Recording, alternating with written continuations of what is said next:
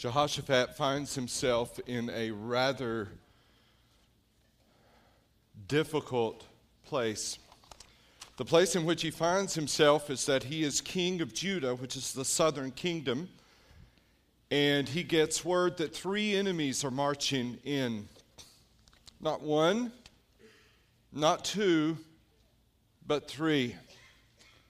3 enemies, verse 1 sets up, are coming in, and they are going to bring about sure devastation, destruction, disaster to Judah. Judah will be pillaged. There is no doubt that these 3 enemies can now overcome the divided southern and northern kingdoms.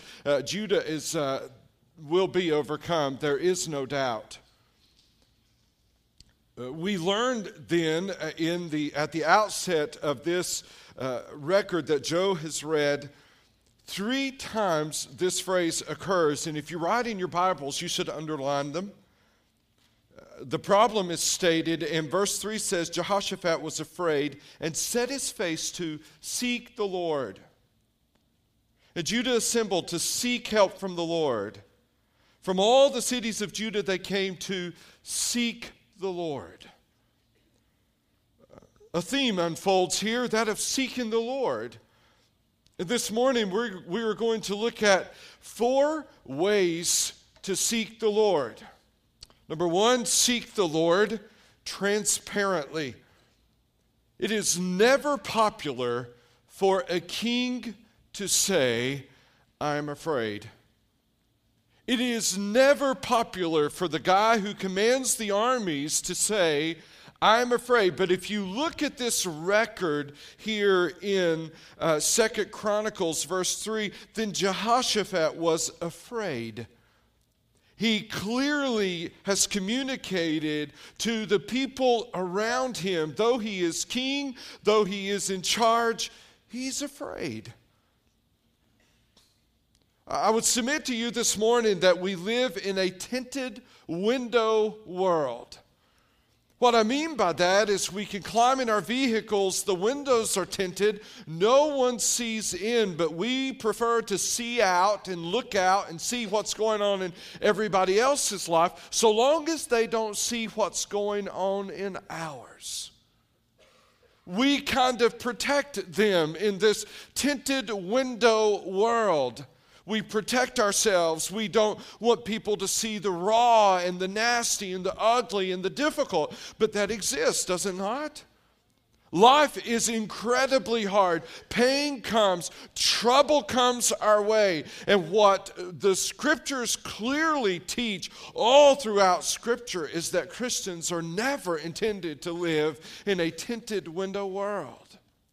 Christians are never intended to live in a world that only sees out but never sees in. We live so that others see what's going on through our lives.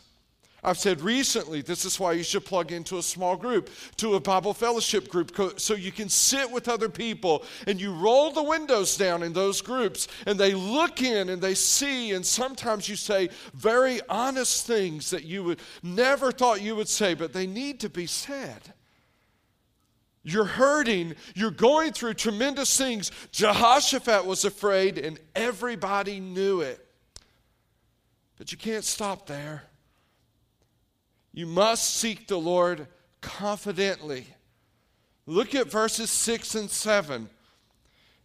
Verse 5, Jehoshaphat stood in the assembly of Judah and Jerusalem in the house of the Lord before the new court. He stood in front of his people and he prayed to God, O Lord, God of our fathers, are you not God in heaven? He reminds himself and the people of who God is. Your prayers must be prayers of praying the very character of God, the very essence of who He is. We must seek the Lord confidently. He says, are you not God in heaven? You rule over all the kingdoms of the nations. Who's coming after Jehoshaphat? 3 different kingdoms. And Jehoshaphat prays to the God who rules over all of those kingdoms. You rule over those kingdoms. In your hand are power and might, so that none is able to withstand you.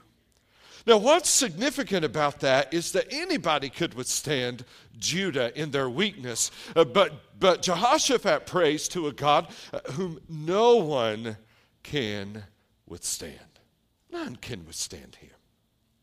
Absolutely no one. He knows he's vulnerable. God isn't. He knows he's weak. God is strong. He knows that he can ultimately fail, but God will never fail.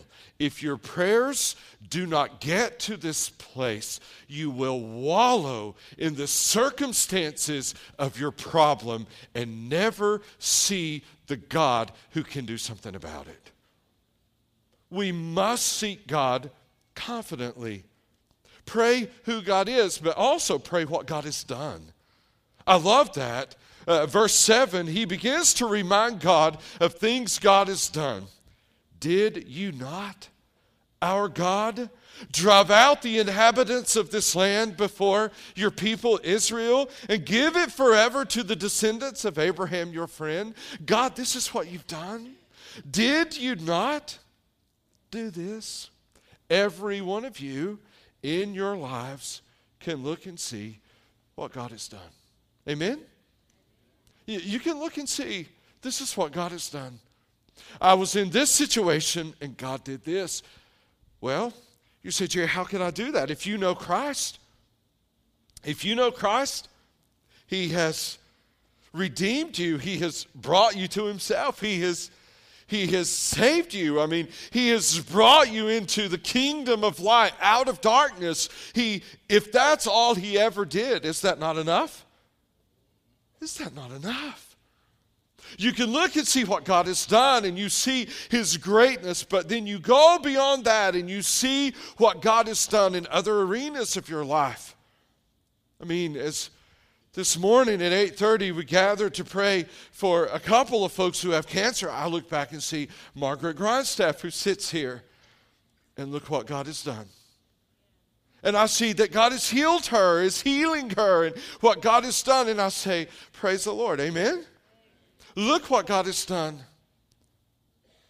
When I think of the reality or of the possibility of Adam losing his wife, I look around the room and see widows and widowers. And you sit here faithfully and you love the Lord and you have not hesitated in one moment in that aspect of your life to trust God. And I go, look what God has done. Look what God has done. We must have a healthy backward glance to the great things that God has done. He has been so good. He has been so good. He has answered so many prayers. He has come through so many times. He has done amazing and marvelous things. We do not live for that list of things. We live for the glory and the honor and the praise of him. But there are those things that he has done in our lives that are completely gracious and merciful, for which we must always be thankful, but especially at times like this. We must seek him confidently, and we must pray who he is, and we must pray what he has done. I love the honesty of Jehoshaphat. All the people are standing there. The enemies are marching in, and you can hear the sounds of the hooves of the horses in the background, and you can hear the chants of the men as they're marching in to Judah there in the south. And Jehoshaphat stands there with that stereo sound of enemy and admits to all of his people, to God, we do not know what to do, but our eyes are on you. I must say to you, And you know this if you've walked with the Lord. And teenagers, listen to me. Young folks, listen to me. You will come to this place in your life, most likely as a college student, where you will be alone in your dorm room and you will feel assaulted by life itself. And you will pray this prayer: God, I don't know what to do, but my eyes are on you. You live long enough and you'll have to pray that prayer. You will experience the unthinkable. You will have a friend who goes through the unthinkable experience. God, I don't know what to do, but my eyes are on you. You pray confidently. Confidence doesn't rest in your own knowledge. Jehoshaphat said it. I don't know what to do, but my eyes are on you. So seek the Lord transparently. Seek the Lord confidently. Seek the Lord attentively. Look at verse 13. Meanwhile, all Judah stood before the Lord with their little ones, their wives, and their children. All of them stood before the Lord. I want to say to you this morning that waiting is the norm in Scripture. Quick answers are not. All you have to do is kind of trek back through Scripture and you'll discover that waiting is normal. Abraham is told that he is going to be the father of many nations. Many peoples. It is when he is ultimately 100 years old that is fulfilled. He lost patience in the process. Moses thinks the solution to Israel being in Egypt is for him to take out this guy who's beating this Israelite, only to go to the backside of the desert for about 40 years while God instructs him. And as God instructs him, the burning bush doesn't go out, and God says, go back. And Moses is a mere 80 years old when he sets out on that venture. Waiting is the norm. Joseph has dreams as a kid that he is going to do great things, and even his brothers and his father will bow down to him. His mistake was sharing those with his brothers and his father. Not a good idea. He ends up in the pit. He ends up then in Potiphar's house in Egypt. He ends up being unfairly accused and heads to prison. He ends up interpreting dreams for the Pharaoh's butler and baker. He interprets dreams, says, please remember me when you get back. They forget, as best we could tell. 2 more years passed in the prison before he hears the word that the Pharaoh's had a dream and he becomes prime minister of Egypt. Years pass before his family, starving to death, comes to Egypt and they bow before him just as he had dreamed as a kid. Waiting is the norm. David is anointed king of Israel and at least for 7 years runs for his life. Waiting is the norm.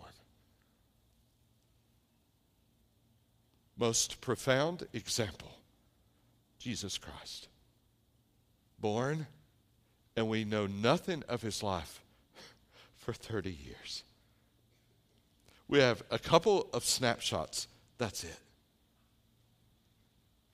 If I've been in charge, if I've been Jesus' marketing director, oh wow, child prodigy, get lots of attention, right? Send a 10-year-old into a place and do some healing, and that'll really turn eyes and bring the entire world's attention. And maybe the Caesar would bring him in, and maybe we could start this massive tour.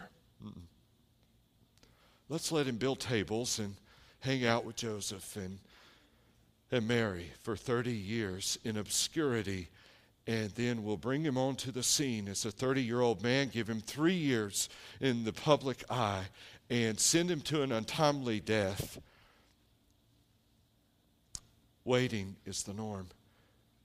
you will have to seek the Lord attentively. If you're expecting some kind of McDonald's answer that isn't in Scripture, and I know there's some of you type A people, and this is sucker punching you. I'm one of you. I want everything, and I want it yesterday. It's so not normal in Scripture. So what happens? The Spirit of the Lord came upon Jahaziel. He's in the crowd, and he begins to speak. And he says, "Thus says the Lord," because that's how God spoke in those days, through prophets who would utter utterances that were directly from God himself. God speaks today through his word primarily. Oh, he will speak through an encouraging word from someone else. He will speak through a song that you sing, but he speaks primarily through his word. Our staff is memorizing Psalm 8, which we just read in our prayer time this morning, our prayer service. This week, or last week actually, John Kingsley, John and Kelsey, many of you know, who lost their son 3 weeks ago. John and I have been friends for years, and I was able to lead John to the Lord. He and I came and we met. John will tell you, with no pride at all, that his first meeting with me was in my office on a Wednesday night. And he walked in and he said to me, "Jerry, I believe all this God stuff you're talking about, but this Jesus stuff, I don't buy." I was like, okay. And for the next hour we talked, and for the next weeks, every week, John and I would meet. And Wendy could tell you that I would come home so mad. John and I were just sparring. We were going after it, and I was defending Christ and presenting Christ, and John in his intellectualism was struggling with it, and we would just go back and forth, until one night John called me, sitting on his front porch, and he said, "Okay, Jerry, I'm done. I'm sitting here looking at the stars. I believe God is who he is, and I believe Jesus is his son, and I'm all in." And John prayed in the service this morning for the Kenningers. That faith has been tough and held strong. So John works near my house, and he called me 6 a.m. a week or so ago. He said, Jerry. I said, "What?" He said, "Are you up?" Well, I am now. No, I was. I get up early. He said, "Jerry, you got to check this star out." So there I go. Sorry for the image in town. Sue was up, but she never looks out. So boxers alone. All right, boxers only. I'm out in the backyard checking out the star. Freezing to death. So I said, I'm on the phone with John. I said, "Man, that's amazing." So I go back in.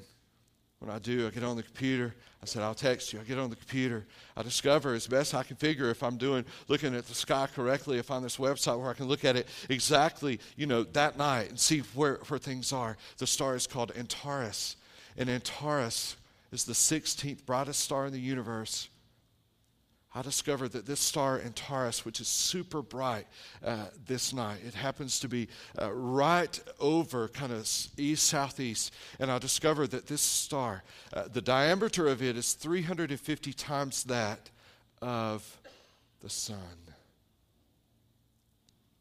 That this star is 605 million miles across. 605 million miles across. Wow. That if that star was at the center of our solar system, Mars and that star would collide. It's later that morning that I'm headed up the mountain to see Adam and Rachel, and I'm going through Psalm 8 in my mind. When I consider the work of your, listen to this, fingers, the moon and the stars, which you have set in place. And I think, all right, I could pick up about 6 inches with my hand. God, with his fingers at least, can do 605 million miles. And I'm going up the road, and when I think, when I consider the work of your fingers, the moon and the stars which you have set in place, and it dawns on me. I know this is, you got this a long time ago, but it dawns on me that the psalmist didn't have the internet. Like he's blown away by it. He doesn't know it's 605 million miles. I know it's 605 million miles because I got a little machine. I can look those things up. And I look that up and I go, wow, when I consider the moon and the stars, with your fingers that you have set in place, your fingers, God, with which you have done that, who am I that you are mindful of me? And who is the Son of Man that you remember him? God, you are so awesome. You are so great. You can do so much. How in the world can you fit my life into your existence? But he does. He does. He does. Oh, in times like this, we must go to God's word. We must seek him attentively. We must seek him with everything. We must look. How much more should we look at creation since we can go look up all the interesting facts that build our faith more? How much more should we look at it and go, God, you are awesome. God, you are great. Seek the Lord attentively. Finally, seek the Lord obediently. So Jahaziel gives him an interesting twist to everything. He says, tomorrow go down against them. Behold, they will come up by the ascent of Ziz. You will find them at the end of the valley, east of the wilderness of Jeruel. And verse 17, you will not need to fight in this battle. Well, okay. I've got 3 enemies marching in. I can hear them marching. I can hear that in the background. The hooves of the horses and the chants of the men, I can hear in the background. And I've got a prophet saying to me with that in the background, don't need to fight. You won't need to fight. Just stand still. And do you know what I'm thinking to that? You got to be kidding me. All right? You and I have the privilege of looking at this in hindsight, and we know, maybe you don't, I'll tell you how the story ends. Stand firm, hold your position, and see the salvation of the Lord on your behalf, O Judah and Jerusalem. Do not be afraid and do not be dismayed. Tomorrow go out against them, and the Lord will be with you. Wow. So what did they do? Oh, they whined and they cried and they complained and they said, oh, but Jahaziel, don't you realize what's going on here? We got 3 armies. We got to at least muster some troops just in case God's plan doesn't work. No. What did Jehoshaphat do when Jehoshaphat bowed his head with his face to the ground? And all Judah and all the inhabitants of Jerusalem fell down before the Lord. The next word blows me away. Worshiping. Seek the Lord obediently. Whatever he says, do. What's the next word, church? Do. Isn't that what Mary told all of them at the first public miracle of Jesus? Pretty simple words, weren't they? Whatever he says, do.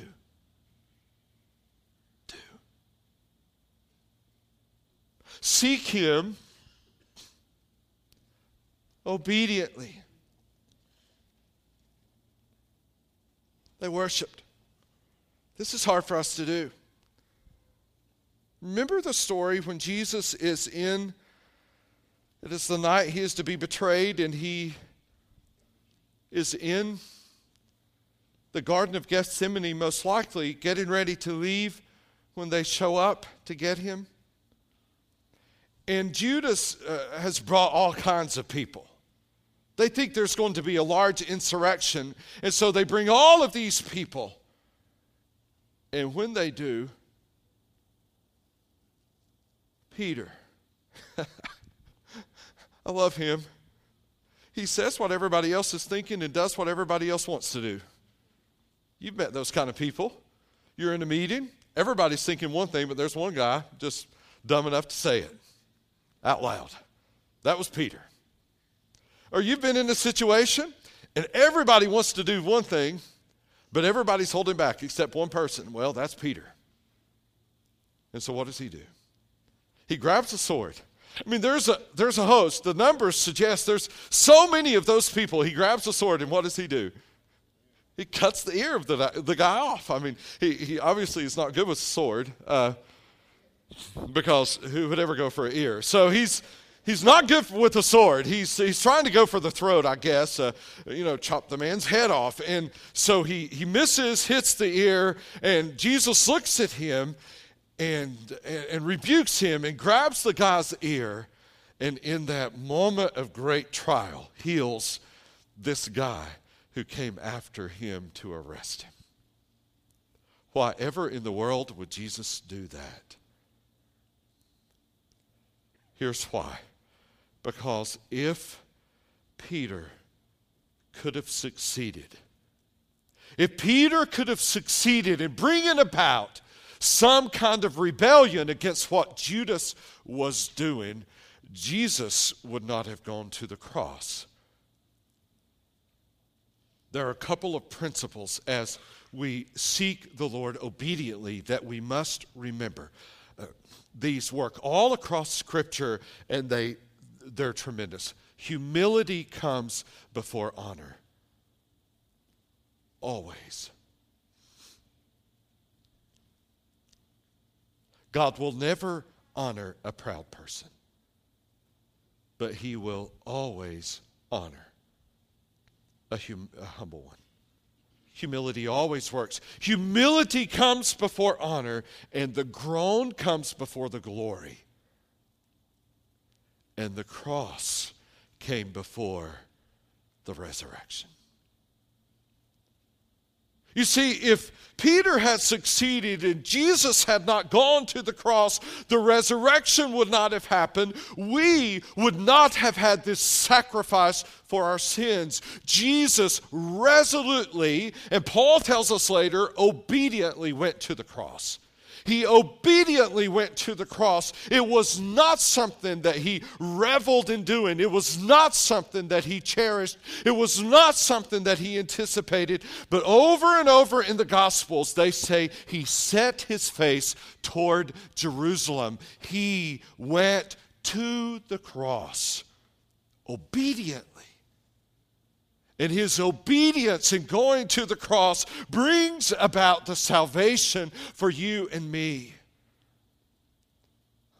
Nobody at Calvary except Jesus knew fully what was happening.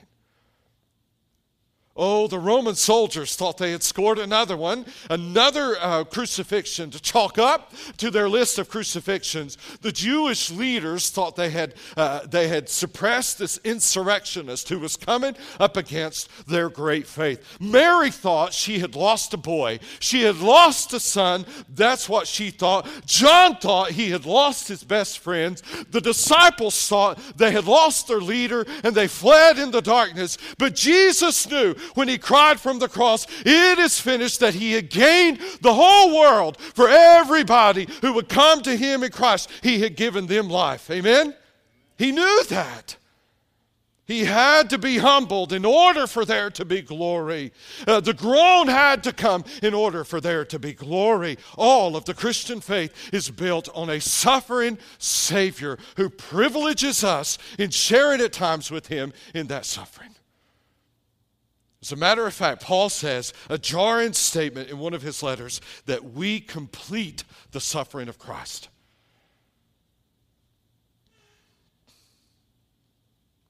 I'll ask our team to come, our praise team. It's so appropriate that we finish this service by worshiping. And so as you come, the reality is we're worshiping, knowing some things. Here's what we know. All right, we've talked about rolling the windows down, so we're going to roll the windows down. No more tinted window world for believers. We know that Gina McKinney sits here this morning, having learned this week that her tumor is larger in her brain. We know that. We know that. We know that Pam Rust, who has battled cancer now for 2 years, has just had a heart attack and is trying now to deal with those two things. We know that. We know that 3 weeks ago that John and Kelsey's little boy, Weston, died. And that as I've talked to John every single day since then, that there isn't a day, as you could imagine, that goes by that they would love to see little Weston running around. We know that. We know that unless God intervenes, Rachel won't make it. Unless he intervenes, we know that. We know that Freddie's vision is nearly gone. And unless God intervenes, he won't continue to be able to see. And we know that Bugs has never recovered from her stroke and has had yet another one. That's what we know. You say, how can we sing? Well, for Jehoshaphat, what happened? They marched forward. He actually took the Levites. That would be the praise and worship team. We're going to name them today, the Levites. And so he took the Levites and he put them out in front. And the armies marching in. And they began to sing. Give thanks to the Lord, for his love endures forever. While the army is marching in, they're singing, give thanks to the Lord, for his love endures forever. It's one thing to sing that song when it's quiet. It's one thing to sing that song when it's calm and everything is good. But it's a totally different thing to sing that when the army is marching in. But that's what they did. They sang. God routed them. They turned on each other. And Judah was spared. So, but Jerry, already things haven't turned out like we wanted. I know that. But I'll tell you this. On the cross, nobody thought they would except Jesus. And they did 3 days later. Our whole faith is built on that. If you don't know Christ, things will never turn out like you want. Oh, they may here in this life, but ultimately, in the life past this one, you will be separated from God because you did not trust Christ. You need to trust him today. You need to turn your life to him today and trust the Jesus who died for you. Secondly, the Christian faith is built on the hope of a Christ who died, who resurrected, and I believe this very minute, if God so choose, could come back to get us. And so we will, 1 Thessalonians 4 says, always be with the Lord. Verse 18 says, therefore, comfort one another with these words. So we're going to sing 2 or 3 songs, and then I'll step back up and we'll have a time of invitation. If you want to come and pray, you want to join the church, the altar's open the whole time. But we're going to worship in the face of worst possible scenarios. Let's sing.